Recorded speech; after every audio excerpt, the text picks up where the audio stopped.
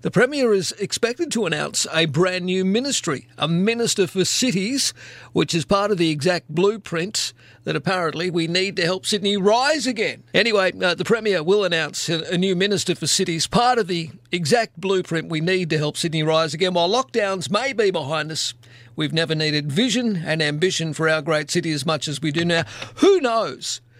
Perhaps it might be David Elliott, the New South Wales Minister for Police and Emergency Services, who could well be this new Minister for Cities. David joins me on the program. Hello, David. Good morning, Mark. How are you? Good, thank you. I like the idea of a new Minister for Cities so that we can get some focus on the Central Coast, on the Blue Mountains, on the Illawarra, on Newcastle. All sounds pretty good to me. Well, it does, and I don't know what the Premier, who he's got in mind. I've got really a strong bias, as I've discussed with you before, for the Newcastle and Hunter Valley, because that's where Mum and her family are from. So they probably will rule me out because they know that I'll make Newcastle the capital of Australia. Yeah. Newcastle, the capital of Australia. Well, why not? Hey, I'm sure the people up at Newey would enjoy that. Now, I just want to get to this issue, and you were in the press this week. Unfortunately, you had to refer somebody in Baulkham Hills in the Hill Shire to the Independent Commission Against Corruption. Now, I know that you're not going to say too much about this, but we need to ensure, of course, that anybody who runs for local government declares their interests, David, because it's in everybody's best interest.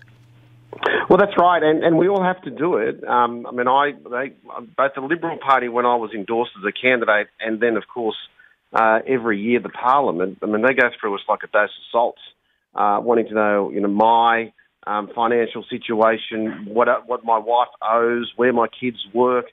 We do have to have a higher level. There is a higher level of scrutiny when it comes to public office, but the matter you're referring to, just as a matter of course, whenever somebody makes an allegation to an MP, the MP has no real discretion. They have to refer it on, and if they don't refer it on, well, then the MP can get into a significant amount of trouble. So that's what I do. Whenever somebody makes a complaint, my office triages it, and we try to find out, is it a police matter, is it a MICAC matter, is it a crime commission matter, is it an Australian Federal Police, Border Force, whoever, and then we send it off to the appropriate authorities. All right, you wrote an opinion editorial this week in the Daily Telegraph that I quite enjoyed. You say, Dominic Perrottet and I have a lot in common. We're both suburban dads, both came up through the Young Liberals and both cut our teeth in the corporate world before heading into politics. And ironically, we can both say that Paul Keating has motivated us in some way.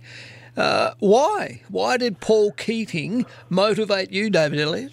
Well, as I said in the editorial, I just get frustrated when people try to rewrite history. And if it's any consolation to people that don't have the same political views as me, I've been just as hard on my own side as I have on the Labor side. But I lived through the recession we had to have, and I remember, Dad being out of work. I vividly remember us having sort of good-natured, friends leaving groceries on the front door growing up in Bankstown, where work was tough and 50% youth unemployment at the time. So I just get a bit narky about when people try to write in Paul Keating as the greatest treasurer the world's ever had, and I don't think he was the greatest treasurer we ever had. I think actually we may find, as much as I've got a lot of respect for Josh Frydenberg and certainly Peter Costello, I think you'll find that the best is ahead of us when it comes to the treasurers, because I think what we're seeing right now, the restructure, and even with this cities announcement by Premier Perrottet today, and the work that Josh has been doing, and I must say, there are other Labor premiers around the states, around the country, that are doing a good job to make sure their economies don't dip. Ever heard of Wayne Swan? I thought he was half decent. Yeah, you and I might have a different opinion on that one. All right. Didn't he not steer us through the global economic crisis? He did. He certainly did with the GFC. Yeah. But you know what? On when I look at the Rudd government, and there were good things that came out of the Rudd government. There's no denying that, and I say that without any malice or or vexatious undertones. But what I will say about that government is that the good ministers carried the bad ministers. And the Prime Minister that I think has been the most underrated in the last 25 years, and I know my side vilified her, but was Julia Gillard. I think history is going to be kinder to Julia Gillard than contemporary commentators That's were. why I like you, David, because I agree entirely with you. I think history will view Julia Gillard as a good Prime Minister and a much better administrator. I mean, the odds were stacked against her with a hung Parliament and having to rely on those, recalcitrant crossbenchers and all the rest of it. Just speaking of federal politics, I noticed, in the last week or so, since you and I have had a discussion, that you've had to say you're not going anywhere. You have committed to staying in state politics as the Premier works to prevent his MPs being, maybe subconded into some sort of federal seat leading into the next election. So this isn't unusual. This happens, every federal election. They look around and they say, because it happens. It generally does happen because every federal election there's a state MP that jumps ship. Yeah, okay. And every federal election people try to second guess which state MPs are going to jump ship. But I'm committed to Dominic Perrottet, whichever job he wants me to do. And if that's a backbencher, well, that's a backbencher. And, I doubt that. Come on. Well, but politics, there's no exact science in politics. So I'll do whatever he wants me to do. But to be frank, Marcus, we've just appointed a new police commissioner. She starts next month.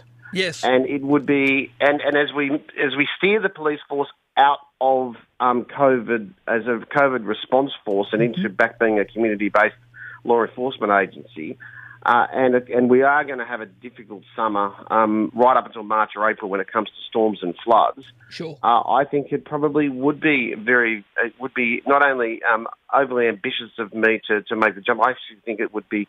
It wouldn't be healthy for the agencies that I represent or the community, the government that I serve.